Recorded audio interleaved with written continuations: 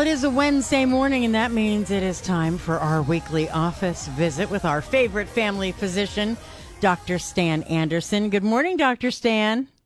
Hey, Pam, great to talk to you. All right, so producer Billy and I were having this conversation off the air about fasting.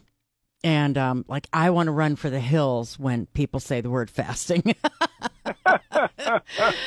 But it has become kind of a thing, the intermittent fasting. But we thought that was a good idea to talk about that. And you thought so, too. So fill us in. I mean, is this a fad thing, or is this something that works, or is it good for us? What does it do? Yeah, so historically, I mean, if you think about the entire history of humanity, we have gone through times of famine. So when the crops fail, then there's not as much food, so people have to tighten their belt. And so there's definitely a historical context. Even in the Bible, where Joseph ended up telling Pharaoh that there were going to be 7 lean years and then 7 fat years. And so historically, it's through almost every piece of literature, almost every culture knows about it, because that has been something that humanity has dealt with forever. Now, in our society, we really don't have famines that occur. I mean, many people say that a big struggle is not going without food, but going without the food you really like. And so that's a big difference from what our ancestors had to deal with, that if the crops failed, then the next year you would go without eating for a very long period of time. So our systems are kind of adjusted more to times of famine than to anything else. We end up having like 5 different hormones that tell us that we are hungry, and only 2 different hormones that tell us that we're full.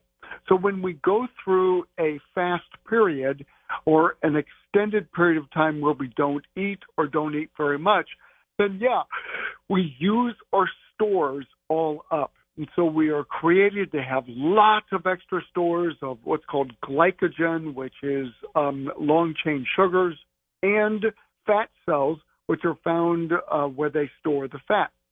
And everybody knows what their fat cells are because they can see them when they look in the mirror. So what happens is when you go through a period of time where you don't eat, you use up all of your immediate stores, then you start to use up the fat stores. So it ends up being something that is actually physiologically, we are designed to handle it. It is very healthy for most of us. It is something that when you do that, it kind of resets your pancreas so that your insulin secretion goes way down. So it gives your pancreas a chance to, kind of like when you hit the reset button on your computer, it gives it a chance to reboot, and it lowers your risk for ever developing diabetes. So fasting has a benefit in that you lower your risk long-term of developing diabetes.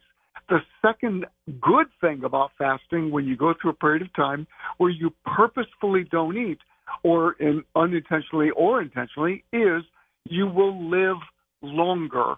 One of the things that is clear is when you look at people that live into their 90s and 100s, they almost all choose, or whether intentionally or unintentionally, to go through periods of times where they don't eat, whether it's religious or whether it's just put upon them.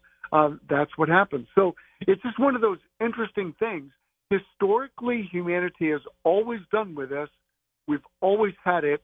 And then the second component is people who do that end up seeing some secondary benefits and higher likelihood that they will live longer. So very, very healthy for the most part.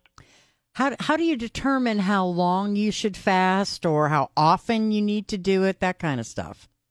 Yeah, so that's a totally personal thing. And it depends what you're trying to do. So in the Muslim tradition, the Ramadan, they don't eat during the daylight hours.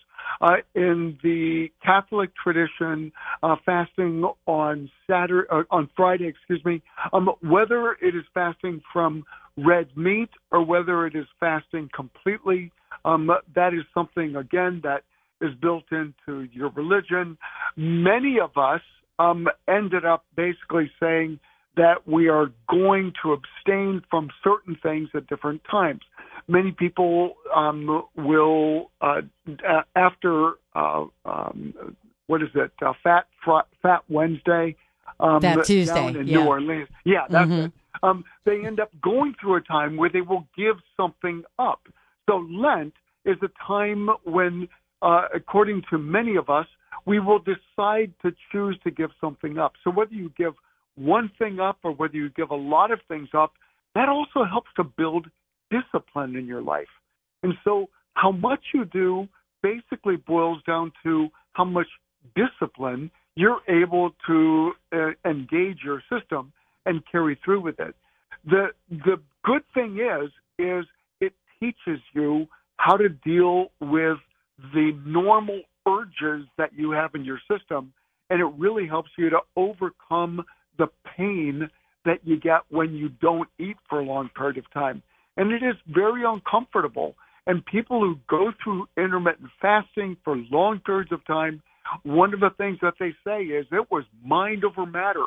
I had every part of me saying, I should eat, I should eat, I should eat. And I couldn't get my mind off of food. And then finally there was a breakthrough. Usually that's right around 72 hours. And it was, okay, the storm is over and now it's easier. So that's the simple way to think about the way in which that whole thing works. Wow. 72 hours. That's what? That's 3 days. I mean, oh my gosh. I can't even imagine that. Can't even imagine. Yes. So the vast majority of people will basically do intermittent fasting where they end up skipping like their morning time meal. So that's the most common one that people do when they're trying to lose weight.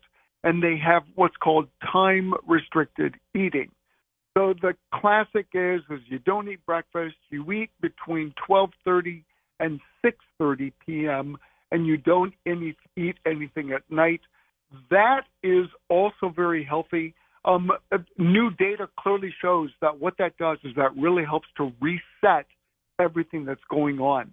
We used to think that if you went through fasting that it would teach your system, whoa, famine's going, so your metabolism slows down, and so it actually was counterproductive. We now know that is not true. Fasting of any kind really does help people. There's only a few people who really shouldn't fast, and that's people that end up having very low sugars. So people with hypoglycemia, people that have blood pressure problems where their blood pressure plummets if they don't eat, and people that are insulin-dependent diabetics. If you take something and you don't eat, your sugar is going to plummet. There's certain medicines that people with diabetes take, and it will drive your sugar down if you don't eat. Those are questions you need to talk over with your healthcare provider, because that is something where it could really be dangerous. There is a real danger to your sugar going too low, specifically in the middle of the night when you're sleeping. You could go into a coma.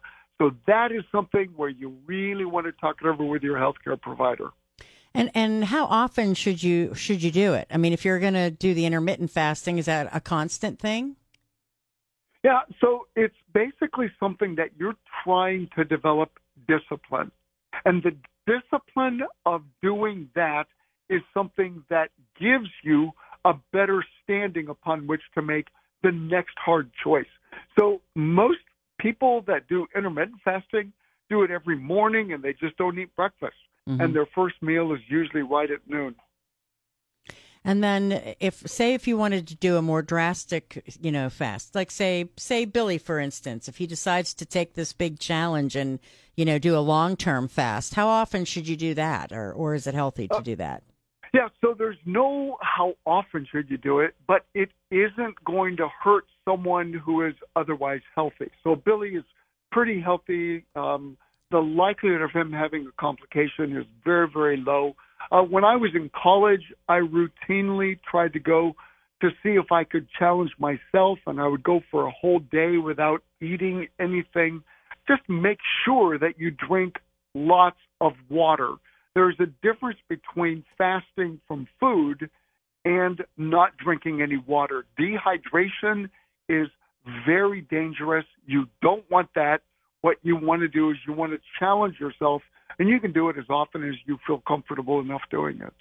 All right. Very good. Well, it clears up a lot. I mean, that answers a lot of questions, and, and obviously talk to your physician about it. That's a good idea.